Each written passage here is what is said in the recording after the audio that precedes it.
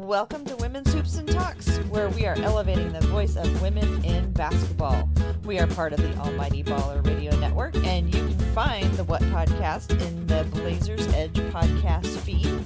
I'm Tara, and I'm joined once again by my co-host Kendall. Kendall, it's good to have you back. Good to be back. I feel like it's been forever since we recorded, or since I recorded one of these.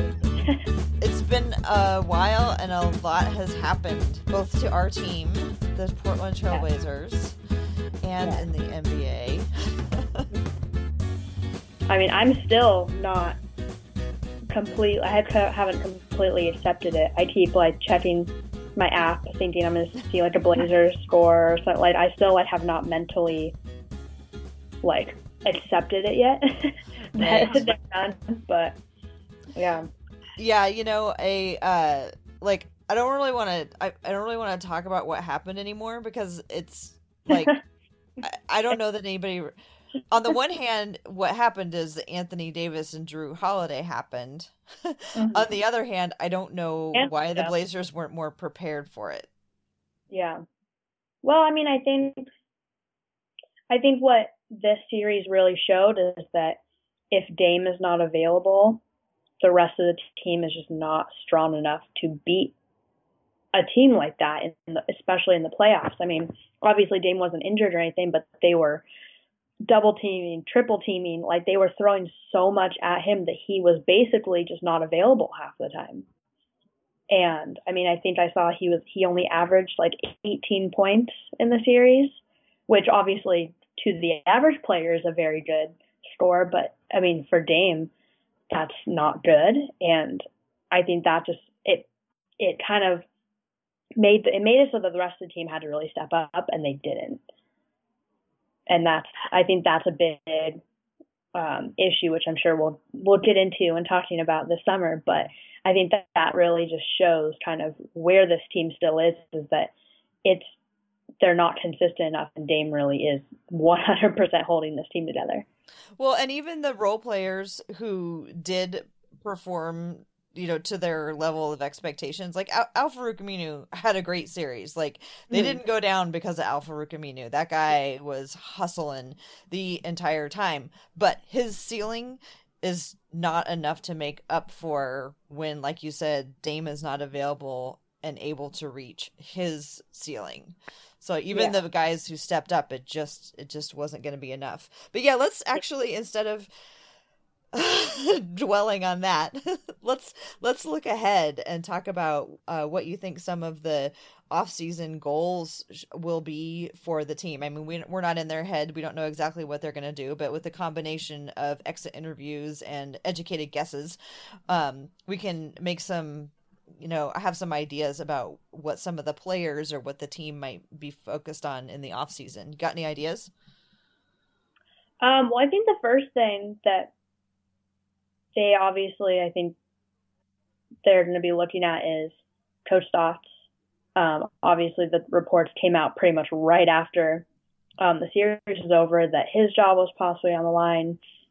How much value that report had, I don't know. But I think it was this morning, maybe yesterday. So now it came out, they're saying they're not planning on getting rid of him. But I think that definitely, at least they looked at that. And they may still be, I don't know. But as far as the roster goes, this is the first, last year we didn't have any free agents.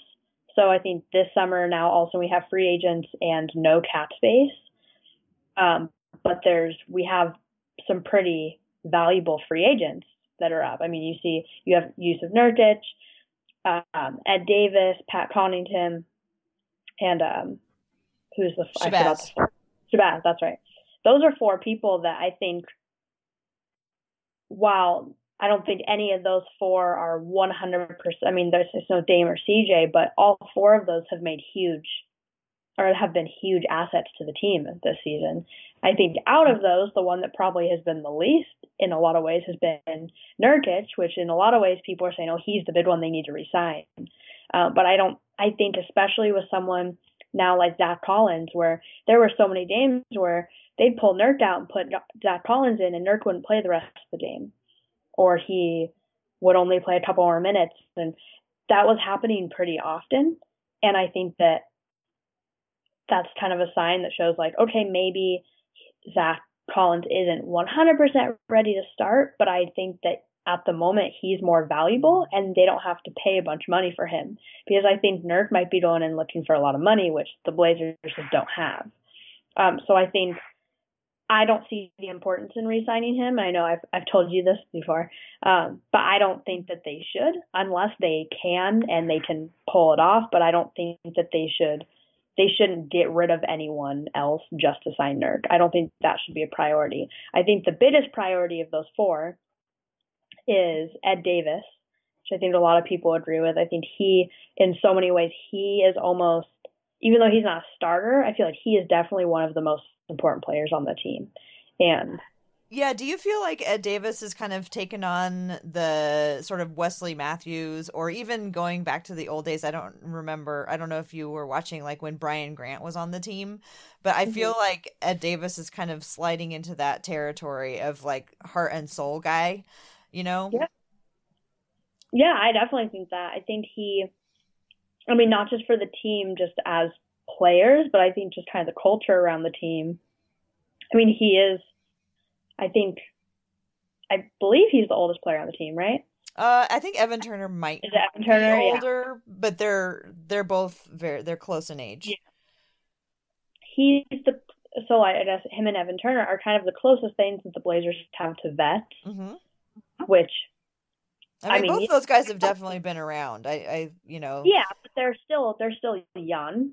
But I think that still having them in that locker room is still, I think, having just players like the longer they've been in the league, even if they aren't adding as much playing value, I think just having people like that in the locker room is so valuable. That's why I remember last season, I don't know if I ever talked about this, but last season I was really pushing when there was reports that right before the Nurk trade that Blazers were going after Tyson Chandler. And I was a huge fan of that move because I wanted, not only do I really like Tyson Chandler, but I wanted a presence like that in the locker room. I think that's something the Blazers are really missing. So to have someone like Ed Davis, where like he's kind of the closest thing we have to that, him and like Evan Turner. So I think that, I don't think people put enough value on that side of it sometimes, and people don't always pay attention to that because they don't maybe directly see that. But I think that's very valuable too. Well, and also, we all have heard that the roster is not done yet. I can't remember what Olshey's phrase was, but he was reminded everybody that, Last summer too. What was that? Didn't he say that last summer too? Right, yeah. To be fair, it's true. A roster is never done. I mean, things are always changing. And even if you're the team from the Bay Area, you're still adding pieces around the edges. I mean, they just brought on Swaggy P last year. So things are never done. He was, I guess, the final piece that they needed. But also just in terms of,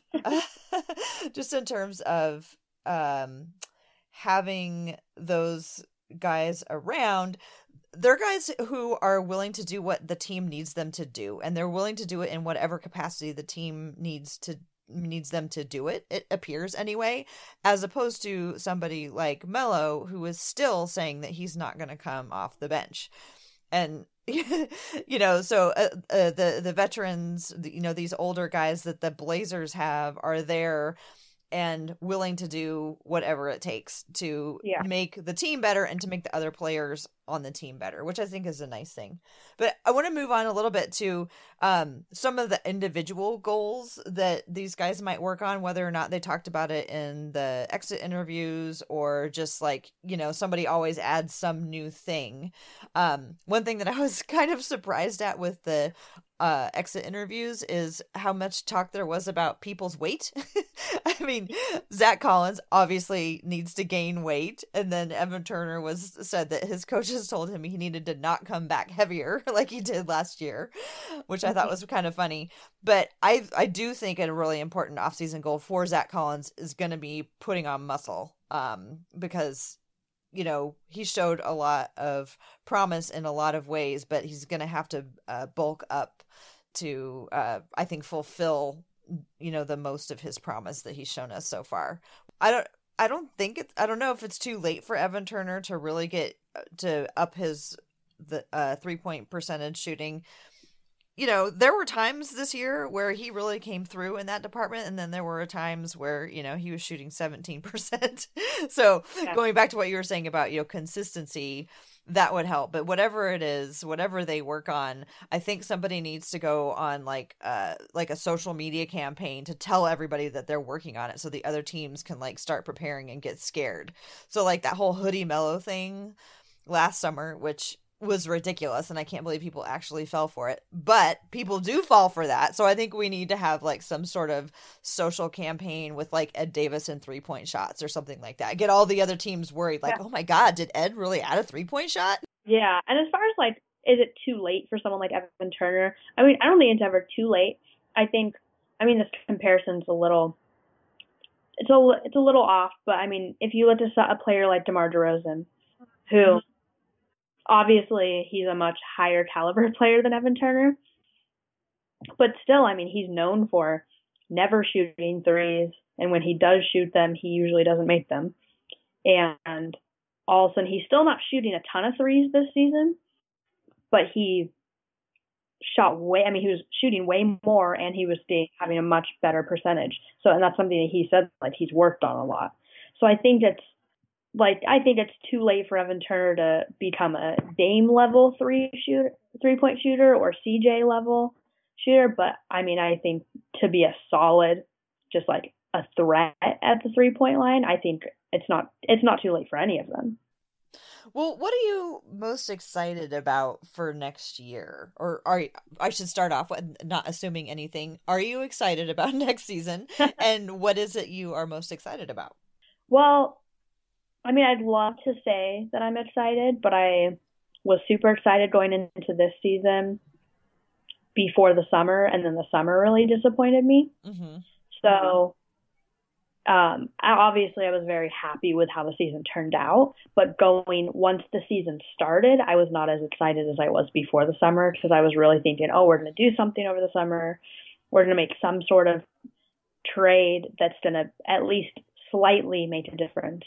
And I was excited when we got Zach Collins, because I watched him in college. I watched him play when he was in college, so I was excited for that. But that was really the only thing that had me excited going into the season. So as of right now, I'm going to say yes, but I'm also very hesitant based off of what happens this summer. Mm-hmm. So I'm really hoping that something happens. And at least now, since we have free agents, we're going to at least lose people. Something has to happen at this point. Yeah, something has to. So I think we're in a situation compared to last summer where they could get away with not doing anything. This summer they can't really get away with not doing anything, and especially coming off of a season where we were the 3rd seed, I think there's more pressure for them to do things. So I'm excited for that. I'm excited to see what happens for the summer. As far as how next season's going to be, ask me in October after everything happens, and then I may or may not be as excited, but hopefully I'm more excited by the end of summer. That's the goal, is that they do something that gets me more excited. I'm actually just trying to prepare myself for a very boring summer. I mean, like you said, like they have free agents, so at the very least they have to re-sign their free agents, and like that would be the minimal thing. And at least, it will be interesting news to find out how much they sign everybody for. But I'm trying to just prepare myself that basically nothing is going to happen again this summer. It would be awesome if something did, because I love it when things get shaken up a little bit. I mean, I love the team as it is, but I think when you introduce a few new elements, that makes everybody have to pay attention a little bit harder. So I get continuity being something important, but also I think continuously introducing new things here or there also keeps everybody sharper. So I'm hoping that something happens, but I'm trying to just mentally prepare myself for another summer. And I just hope we don't like make another trade and stretch another player, because that's like the least exciting. That's like like negative exciting. It's not like Yeah. it's worse than not exciting. It's like negative exciting when they get a player and stretch a player. Yeah, yeah. I think I mean, they have to do something. And I think that kind of where they're at right now is they're probably going to have to get rid of someone that maybe fans don't necessarily want them to get rid of. And I think, I don't know who that would be, but it could be someone like an Aminu or a Mo Harkless or someone like that where fans don't necessarily want to see them gone, but that might be the only way to get something back that's really going to make a difference. So I don't know. So you know how I'm on this Aminu Appreciation Society thing that's going on. So in addition to how well he played over the season, how well he played in the playoffs, his salary actually goes down next season. He's making like $400,000 less next season. So like everything about him gets better all the time. Like he is like the fine wine on the team. It just gets better and better. Well, let's move on and talk about the NBA at large before we have a really great interview that we're going to end the podcast with. But before we do that, let's talk about the series that are still going on. Now, I know that you continue to watch even after the Blazers are out because you are a basketball fan, not just a Blazer fan. So of the playoff basketball that you've been watching, what are some of the favorite matchups that you've seen so far? Team-wise or player-wise? Oh, either way. Well, I mean, I am very excited that this Cavs-Toronto matchup is going on right now. I think it's, especially after tonight's game, I think tonight's game really showed that this is going to be a very, very exciting series. And I knew this was going to be an exciting series, so I was hoping that's what it'd be. And I feel very conflicted in the series, too, because I don't know who I'm rooting for, which is weird to me. I rarely ever don't know who I'm rooting for.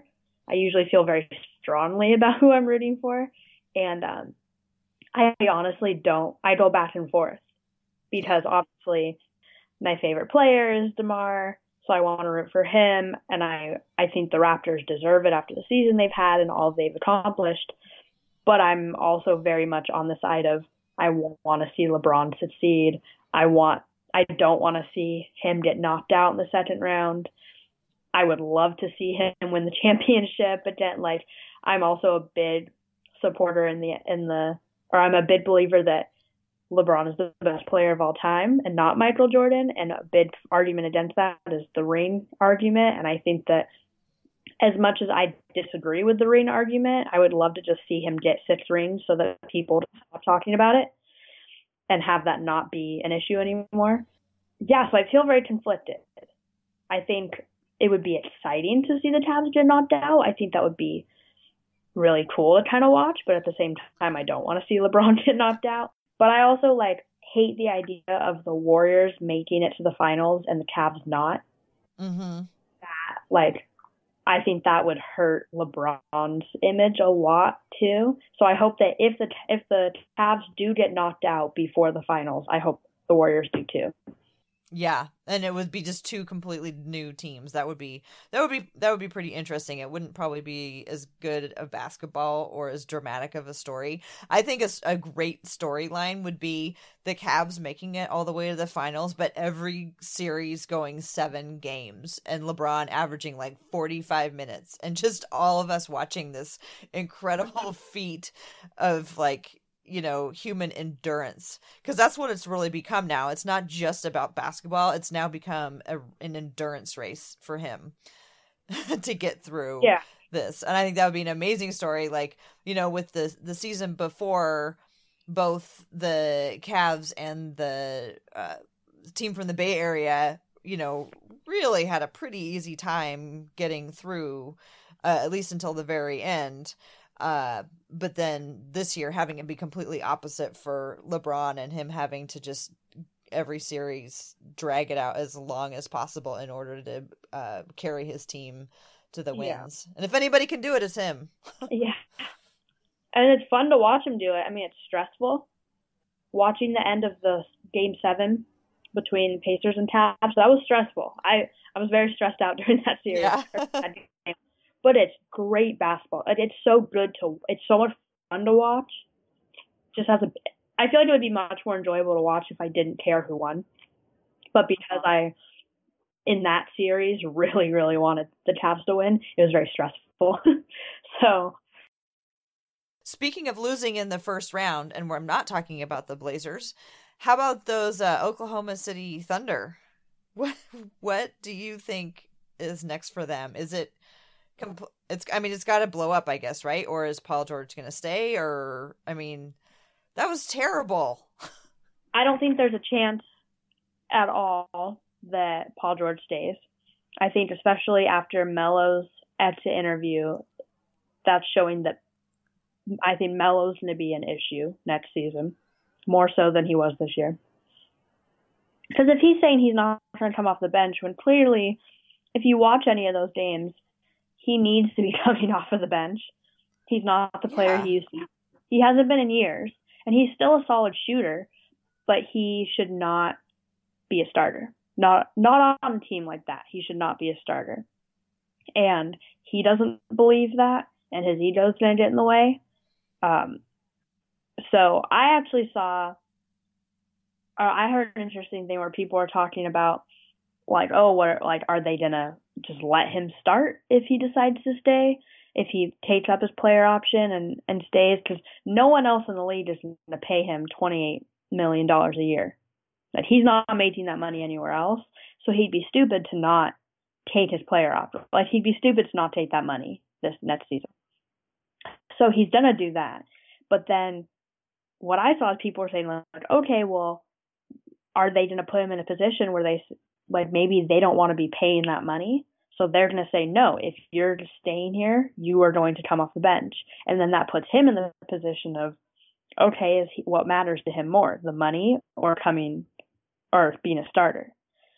So I could easily see that happening, and who knows? I mean, what does he care more about, his ego or his money? And with Melo, I don't know. Like, I think I honestly could not tell you. I don't know what he would do. And I kind of hope they do that. Because I don't think that he should be dictating whether or not he's a starter. No, I mean, again, it goes back to, like, those veterans who know that their role is to do whatever the team needs. Yeah. And he is not there yet.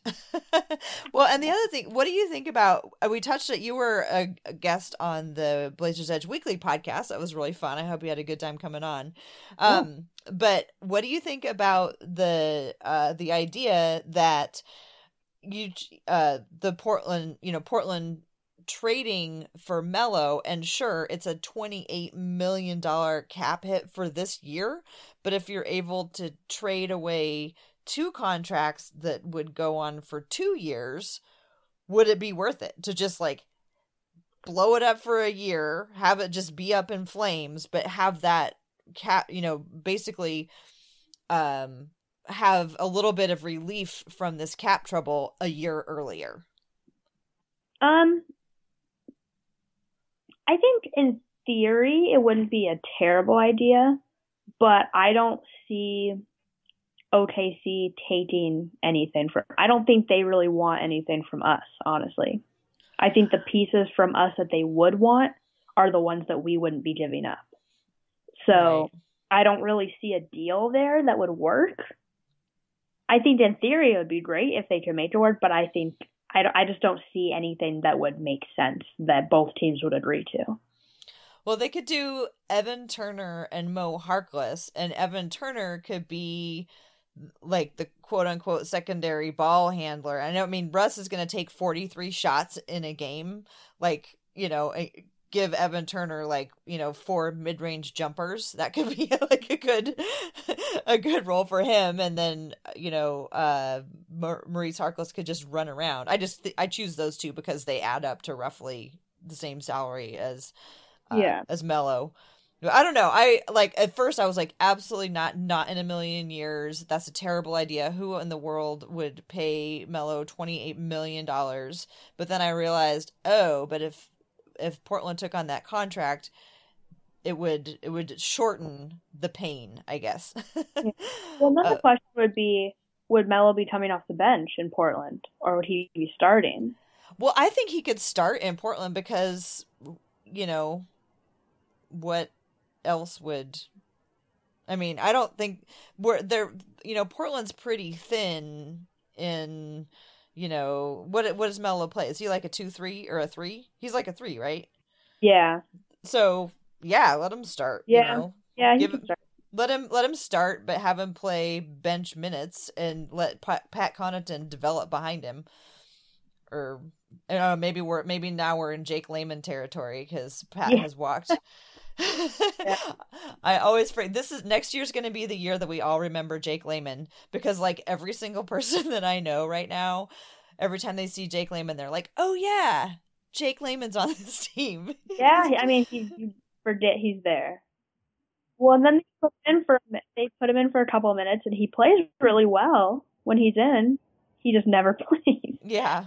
Yeah. And like timeline wise, you know, next year would be the year that it's like, okay, we're really going to give you a shot. And if you can prove yourself.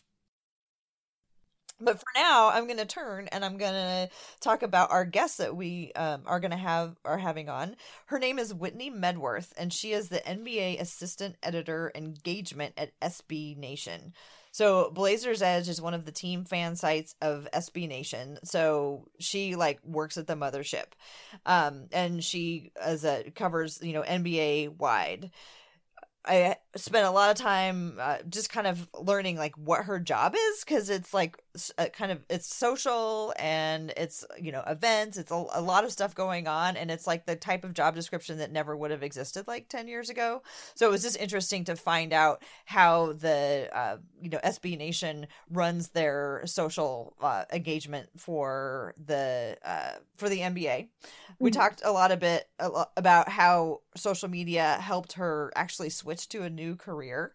And then she also writes a fun column called The B-Sides, which is about all the other things that go on that are interesting about the NBA, and it's fun. And she talks about some of the stories that she does and some of the experiences that she's had as a result of covering the NBA. And she's also a Pacers fan. So we start off the conversation by talking a little bit about how the Pacers did in their playoff run this year. So let's go ahead and roll the interview with Whitney Medworth.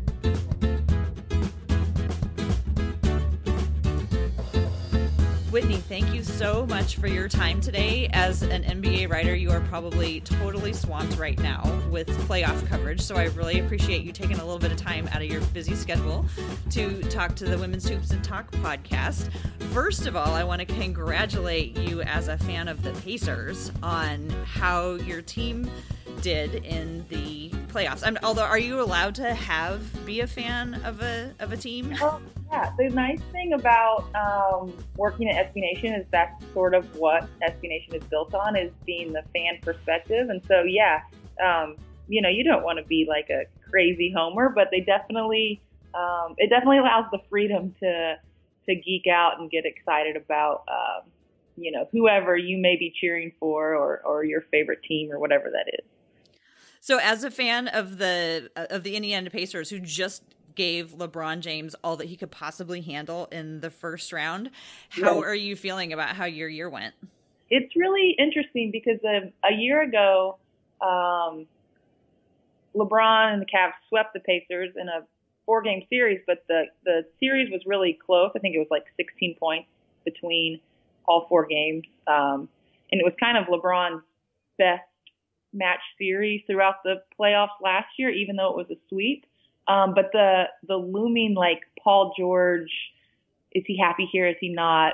Is he going to leave? Was like really daunting as a fan. It got really heavy and dark. So this year, it was like the team hit reset in like the happiest and fun way possible. And not only were they happy and fun, they were good. So, you know, it was just really enjoyable. And, you know, you kind of look at that series and you think the Pacers really kind of were the better team. And, you know, maybe it was their chance to finally knock off LeBron. But, you know, I'm just excited about it and happy about it. And the future looks really bright. It's a young team. When 2019, they're going to have all the money in the world to spend. So, if next year goes well and they don't, waste any of the money, the opportunities are there. And it seems like Oladipo might, be a guy that could convince, not a top free agent, but, maybe that second tier in there. Oladipo seems like a guy that might be able to convince somebody, hey, come here for the basketball. It's great. And, not going to convince you on the living, but I think, if there's somebody out there that wants to win, I think the plus side of this is in 2 years, if things continue, it could be pretty good. So I'm going to stay positive and enjoy this, and hope next year is just a next step in that. Well, good luck to them. It was really fun to watch them take it. I mean, I was very conflicted in the series because I never want to count out LeBron because he's just so fun and he's so fantastic to watch. Yeah. But it was amazing, watching Indiana adjust to try to do everything they could to take him out. And for him, I mean, they may have worn him out. I mean, I don't know if that's possible. Well, but last night he said during his press conference, he said he wanted to go home. He was tired. Like, that's unprecedented. I could not believe he said that. Like, oh my gosh, it's almost like, are you getting older, LeBron? Is this really happening? As a fan, I wanted the Pacers to win, but as someone who covers the league, I kept thinking, I don't necessarily want to go the rest of the playoffs without LeBron, though. Like, I need that, and I want that. So, it was, I guess, sort of a win-win for me in that regard. But yeah, LeBron, he's really having to carry the Cavs right now, and I don't know what will happen against Toronto because Toronto's bench is really good. So I don't know. Well, it'll be really impressive if LeBron can continue to work his magic through these playoffs. I wonder if anyone's ever played 48 minutes per game for an entire series. I mean, at age 33, year 15, I mean, it's remarkable. I read that he drinks a lot of Fiji water. He won't say that out loud. He won't endorse it, but he does. So I think I'm about to start drinking. Yeah.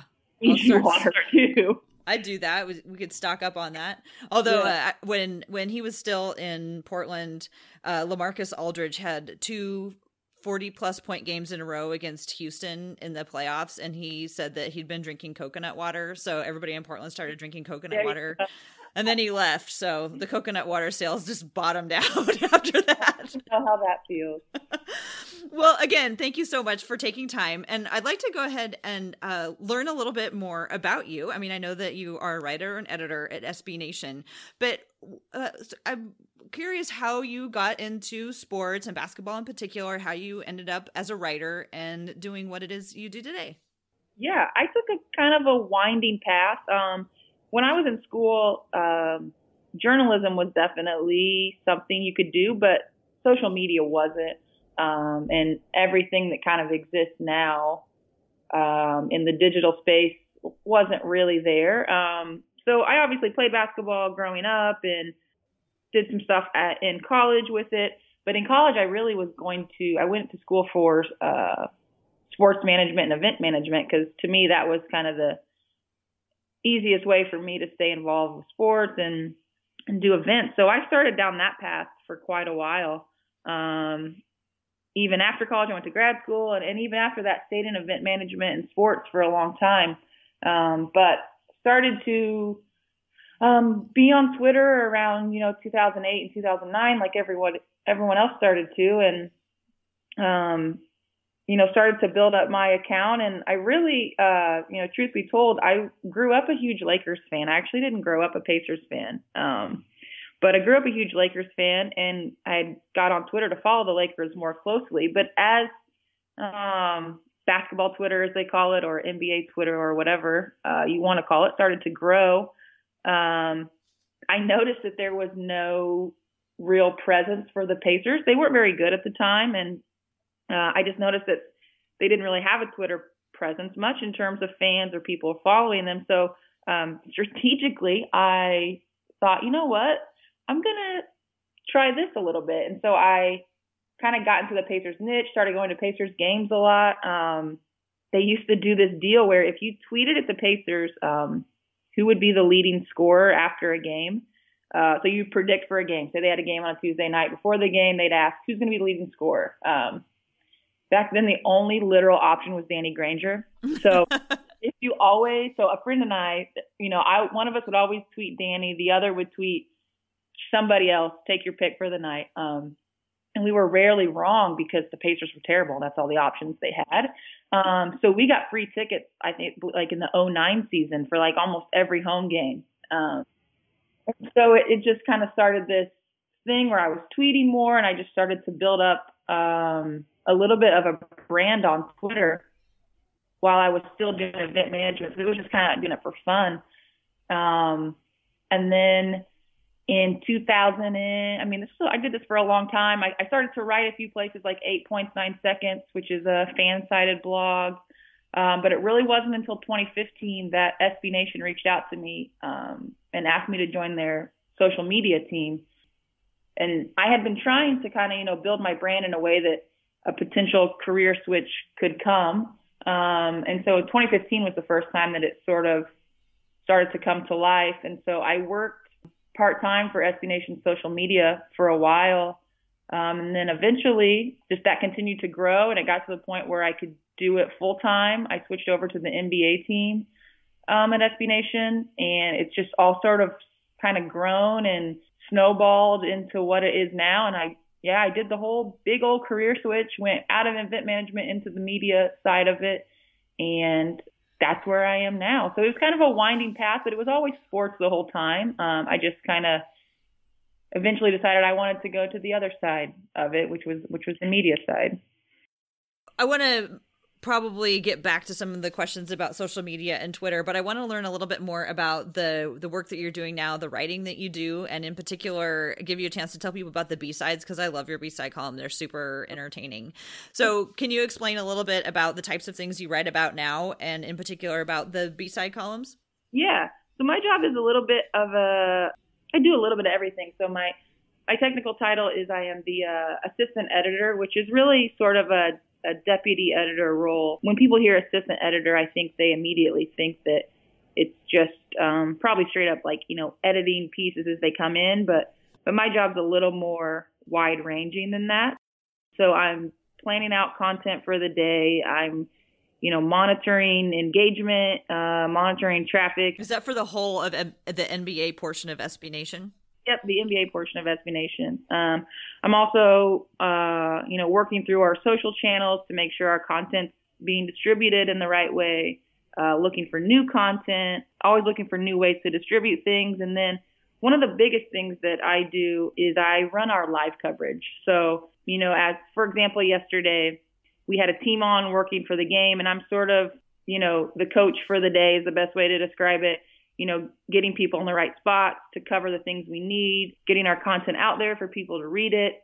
And then, making sure we're hitting all the angles, whether it's at night or we're writing follow-up pieces for the next day. So definitely directing traffic and making sure the entire ship is running, and then also coordinating that with the .com accounts to make sure, those social folks are getting our stuff out as well. So it's a little bit of everything.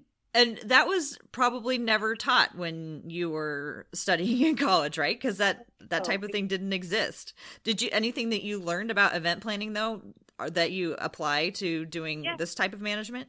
I think that most people and, when you switch over, and I'm in media for the first time, technically it's a whole new world, but a lot of it really just has been management.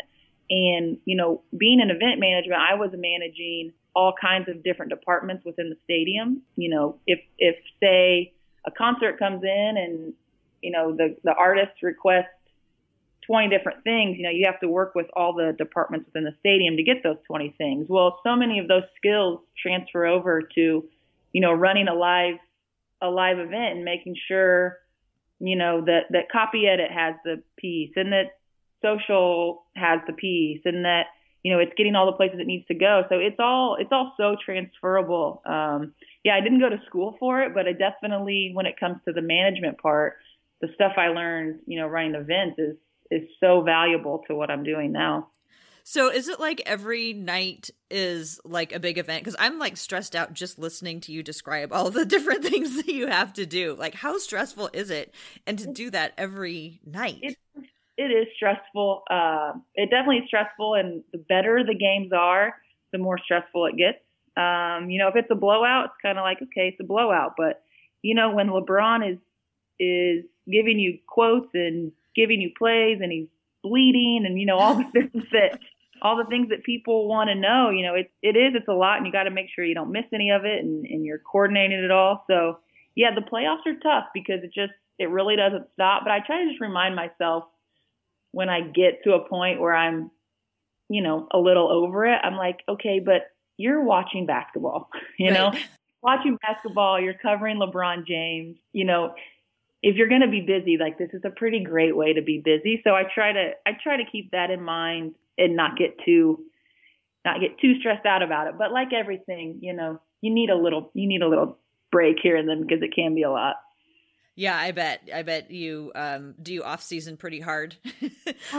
Oh, we try to, but the NBA never stops. They would like to take up the entire year. They have really gone and started to, free agency now is such a huge thing. I mean, now like 4th of July is, hope you have a porch or something because you're going to be sitting outside on your computer, waiting for Gordon Hayward to make his decision all day. So yeah, it's the NBA really, and the season started 2 weeks earlier this year. They're really trying to make this be 12 months. But yeah, when we get a chance in August and September, we definitely hit the reset button. Well, good. I hope you take care of yourself because I'm highly entertained by your writing. And again, your B-sides. So tell us a little bit about what the B-sides are. Yeah. So the writing isn't my number one job, but the cool thing about working for SB Nation is if you want to do something or something piques your interest or there's something that you're just really good at, they're going to find a way for you to do it. And we had talked about, getting everybody that works on the team, regardless of what their number one job is to do, to get their voice out into the internet a little bit more. And, this summer in the off season, we talked about ways for me to do that. And, there's enough people covering the X's and O's of the game and the rumors and the, analysis. But, one of the things that's always sort of been my brand online is stuff like B-sides, which is everything else that we like about the NBA. It's the Instagram posts, it's the outfits they wear before the game, it's the inside jokes, it's all those other weird, quirky things. And so that's what we came up with as a way to kind of expand our coverage and put my voice out there, is to give me that space to just celebrate everything that's fun about the NBA that's not necessarily the highlight plays, because the NBA gives you plenty of that. And so that's what B-sides is, and it was fun to do. We did it every Friday during the regular season, putting all the other stuff out there. DeMar DeRozan and Kyle Lowry's friendship, and Kyle Kuzma and Lonzo Ball roasting each other all the time, and just all those fun things that go on outside. What do you recall as some of your favorite ones from this year? One of my favorite things that happened was the very first one I did. I wanted to put a section at the bottom that was my favorite photo of the week. So it was just going to be a cool photo I found. Maybe it was a funny photo. Maybe it was just like an incredible photo that a team account took or something. I didn't really have a limit on it. I just wanted to showcase, here's a really great photo from the week, because you see so many of them on Instagram and Twitter now. And so my very first one happened to just be James Harden. It was just a great photo of him. And then the next week I found another really great James Harden photo, and I was like, okay. And then the third week, I was like, here's another great James Harden photo. So I was like, I wonder if I turn this into my favorite James Harden photo of the week, if he can keep up for the entire season. And he did. I had no trouble finding incredible James Harden photos, whether it was his clothing, whether it was a candid, whether it was like a really cool in-game shot. I mean, the guy came through every single week. And so it turned into the column, or the last part of B-Sides turned into my favorite James Harden photo of the week instead of just my favorite photo. And I don't know if that'll go on next year or not, but I couldn't believe that never once did I have to sweat and to find a great James Harden photo. They were just there all the time, all year. Did you ever have any weeks where you were really stretching to try to find something? I would be lying if I said that some weeks didn't produce as much as others. The way I would do it is, so I'd write it usually Thursday night-ish. But what I would do is just as I scroll through Twitter and Instagram through the week, if I saw something even remotely close to B-Sides content, I would copy the link and throw it in a notes app. And so then when I'd go back on Thursday to write it, I would usually have quite a big list, and then I would cut it down to things that still seemed relevant by the time I got to it. So for the most part, my list was long enough I could pick out the best parts. But I mean, I'd be lying if I said a few weeks it didn't seem like the NBA had just taken a complete nap and I had no content to use. Yeah, sometimes those weeks right leading up to the All-Star break can be a little rough.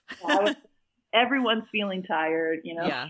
Writers, players, everybody. Did the story of Evan Turner's The Truck crashing in his pool make it to one of your B-Sides? So what I tried to do with B-Sides is, and this was hard and it was something I had to try and balance. If I thought it was something that everyone absolutely already knew about it, I wouldn't put it in there. Oh, okay. I wanted B-Sides to be stuff that I didn't think people knew so much about. So I didn't want it to just be a roundup of the week and most people would read about things they'd already seen. I wanted them to come to it and see, it is my job to be on the internet all day and it's not everyone else's. So I wanted to give them all the things maybe that they had missed and give them also things to look ahead to. There for a while, Isaiah Thomas was wearing like a really creative shirt every game on the bench. And some people might not have noticed that, but I pointed it out and then it was a running thing for a few weeks and people would send me, here's Isaiah's new shirt. Thanks for pointing this out. I didn't know I needed to be on Isaiah's shirt watch. And so I try to just give people some new stuff that they may not have seen in the news cycle already. So I know a lot of people who follow the NBA, love the NBA, and are totally not interested in getting on Twitter.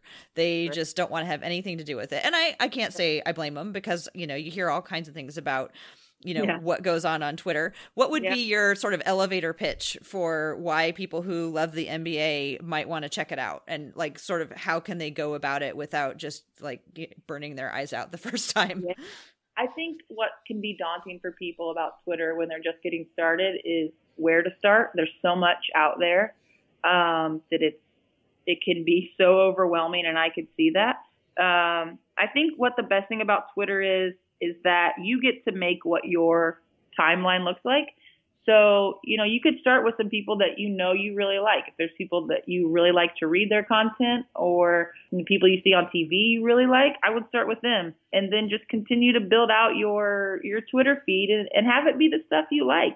If hard X's and O's and breakdown of plays and stats is what you like, you could make your timeline look like that. If you want jokes and just the light side, there's plenty of that on Twitter for you too. So it can be daunting to start, but I think once you start to figure out those personalities and voices that you like, and even some of the team accounts are really great to follow. Blazers is one of them. So I think you can really tailor it to provide the experience that you want to provide on Twitter, and that's what I would recommend you do if you haven't already done that. Great, that's good advice. So stepping back, maybe from the social stuff, although include it if you want to, what are some of the most memorable things that you've experienced as a result of covering the NBA? Yeah. The coolest thing I got to go to the All-Star game this year for the first time as media. That was just a really great experience. I went to Media Day with the East and the West. I guess they weren't East and West. It was LeBron and Team LeBron and Team Steph. Did you ask any questions from the media?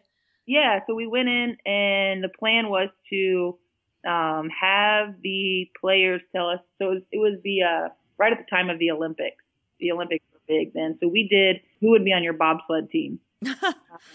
And so we asked as many players as we could. It's a scrum, you're running from player to player trying to get questions. So we tried to get as many as we possibly could and ask them. And it was really fun because some players were super into answering. Carl Anthony Towns was one of them. James Harden was really into it. Kyle Lowry was really into it. Victor Oladipo was. So it was really fun to see some of those players like totally buy in and give us, an actual answer to that question. That was a new experience for me. Really cool, really fun, really happy that I got to go. We did the game and slam dunk contest, but from your media seats, it's actually a better experience on TV than to do it that way. But getting to talk to the players and spend a little bit of time, not making them answer, whatever drama is happening around them, letting them just kind of show their personality a little bit was really fun. Did you find any of the secret tunnels in the Staples Center while you were there? We did look. We snuck around a bit. I went with Hector Diaz. He is a social producer. He lives in LA. He's a social producer for SB Nation. It was the two of us for the weekend. And we did try and sneak around a little bit. We actually ended up on the court, not on the court, but in the area of the court, and lasted there for a couple minutes before they realized our credentials were not for that area. And then we didn't cause any trouble. We did try to find the tunnels though. What are you looking forward to most about next season? I mean, I know you're still working hard with the playoffs and then there's the off season and stuff, but what are you looking forward to in the next year? Yeah, I think, the biggest thing is I think we're just all going to wait for LeBron and see what he decides. He kind of determines the entire league based on his decision. But I'm really excited about all these new players that are coming up. New Orleans looks really fun, and I know they didn't play well. They didn't play well in game one. I know that against the Warriors, but I mean the future there is nice. Philly is fun. Ben Simmons is incredible. So I think we got some new fun players. I think the league's in a good place. Still all revolves around LeBron a little bit, but I think it's in a really nice and fun place, and hopefully my Pacers can continue to make a jump and build on the success they had this year.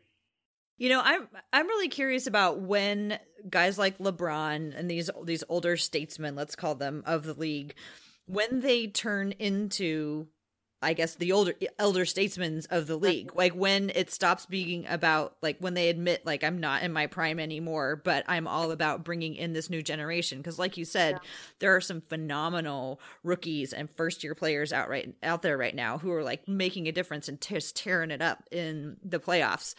So I don't know, if there's ever been a time where these guys who are in their mid to late 30s go, okay, I'm going to start, building for the future for this team. Do you think players are ever going to start, or are they doing it and I'm just not noticing it? Well, no, I don't think they really are. I would say that maybe Dwayne Wade is trying that, maybe. Okay, yeah. He did pretty well at accepting a bench role, going back to Miami, and I know that situation was all kind of strange, but he seems like he has transitioned nicely into being the old dude.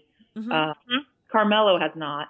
I know. That was going to be my next thing. Like, talk about somebody who has not. I think Chris Paul is trying in a way. I think in him going to Houston, he's still playing a ton and getting a ton of action. Let's not act like he's really reduced his role, but I think in going there, he knew. He's deferring to James Harden now a bit, so he kind of is. And I've always wondered about LeBron. He's so good at so many things. Like, I feel like he'll be able to mold his game for so long to do things that preserve his body. Now I say all that, and he's playing 45 minutes at age 33. So I don't even, that maybe he'll play 45 minutes forever. I don't know. But he seems like a guy that could so easily mold his game in a way to save his body and play forever. So, and he seems to me like a guy who could actually mold a team. Like who could, if anybody could be both the president, the general manager, the coach, and the star player, it's LeBron. And I feel like his next step has got to be building for the future wherein, he's running a team or he's owning a team. And it's just amazing to me that he keeps playing at the level that he's playing at. That's why it's so interesting to me to try and wrap my head around what his choice is going to be. I mean, is he going to try and help? Cleveland will potentially have a good draft pick. Is he going to, try and continue to build that? Is he just going to go try and win more? I really don't know where his head's at. I would assume he wants to win. It feels like he still wants to win. So, it's going to be really interesting to see. I guess he could just keep signing 1-year deals until someone makes him happy somewhere. So yeah, that could work. One of my favorite off-season storylines has to do with free agency, but it's all the like where guys take their meetings. And like all of the different things that the teams do to try to woo them. And I feel like this year's like, I think they ratchet it up every year. And I think this year is just really going to explode the types of things that the teams do to try to convince the players. I mean, the classic is you have Kevin Durant, located out on an island that is really hard for anybody to get to. And then the team brings the virtual reality glasses. Like that's sort of like, that was a big deal. I can't wait to see what they do. I'm really interested as someone who has spent so much time following a team that had Paul George on it. He's quite an impressionable guy. So this goes to what you're saying. If these teams are pulling out all the stops for Paul George this summer, I don't know how he's going to choose because he really likes whatever's right in front of him. And so I don't know what he's going to do when he has Magic Johnson and a lot of trophies and Los Angeles lights in front of him. I'm really interested to see how those meetings affect him. And I think it goes with what you're saying, that I think teams will go crazy this summer. And let's not forget the classic Blake Griffin, oh my God, pulling out all the stops and then trading him halfway through the season. Those T-shirts that they I forgot about that one. Oh boy, yeah, man. What a collector's item those must be. To get your hands on one of those, that'd be amazing. I feel bad for Blake now that he's in Detroit. I feel like it goes back to that bigger discussion. Should players just take care of themselves? Teams are just a business. I mean, there's a whole other side to just what goes on the court. Mm-hmm. Yeah, exactly. Well, Whitney, it's been so awesome talking to you. And we always end up our discussions with other women, hearing about who is a woman who you admire in basketball. Yeah. I'm going to easily go with Candace Parker on this one. And my reasoning is Candace and I are about the same age.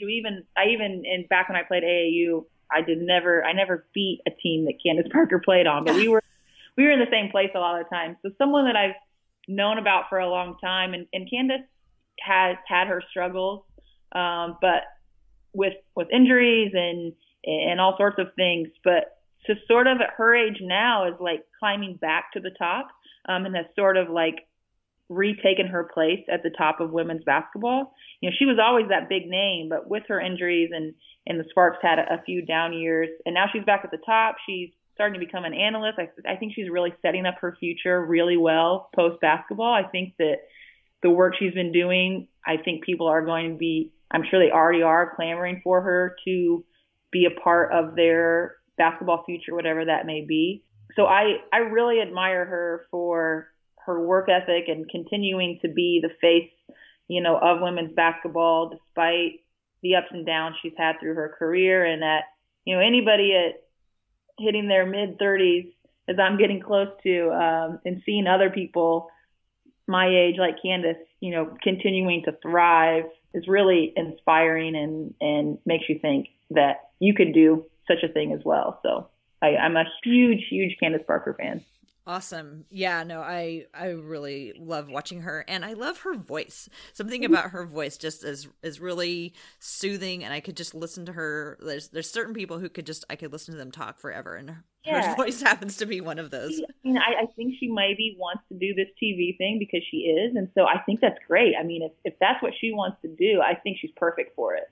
So, I want her to keep playing basketball for as long as she can too. But and what's great for her is that so many women have to go overseas and play, and it takes a toll on their body, and it's a lot of work. But, Candace is getting to a place where, she can play in the WNBA and then, do things like be an analyst for the NBA during her off season, which I think is incredible. So I think that's all really great. Yeah. Well, thanks for bringing her up and talking about her. I will also link to some information about her. Now, tell people how they can find your work on the internet or wherever they can find what you're up to. Yeah. If you want to follow me on Twitter, the handle is @its_Whitney. And then SBNation.com, head over to the NBA section. You can see me on there if you want to just Google, SB Nation B-sides, as in the other side of a record or a tape. That's what B-sides is. You can find me there as well. So any of those places will work. All right. Well, thanks again for joining us. It was really a pleasure to talk to you, and I hope that we get to do it again someday. Absolutely, anytime.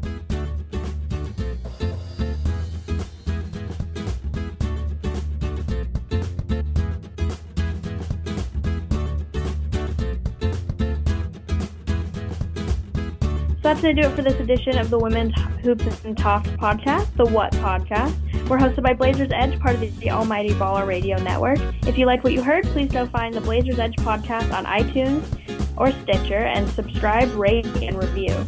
We release new episodes of the What Podcast every other Thursday. If you just want to get notified when the podcast episodes are released, you can follow us on Twitter @HoopsandTalks. You can find me on Twitter at KendallBennett16, and Tara is @TCBBids or Team Mom Ripcity.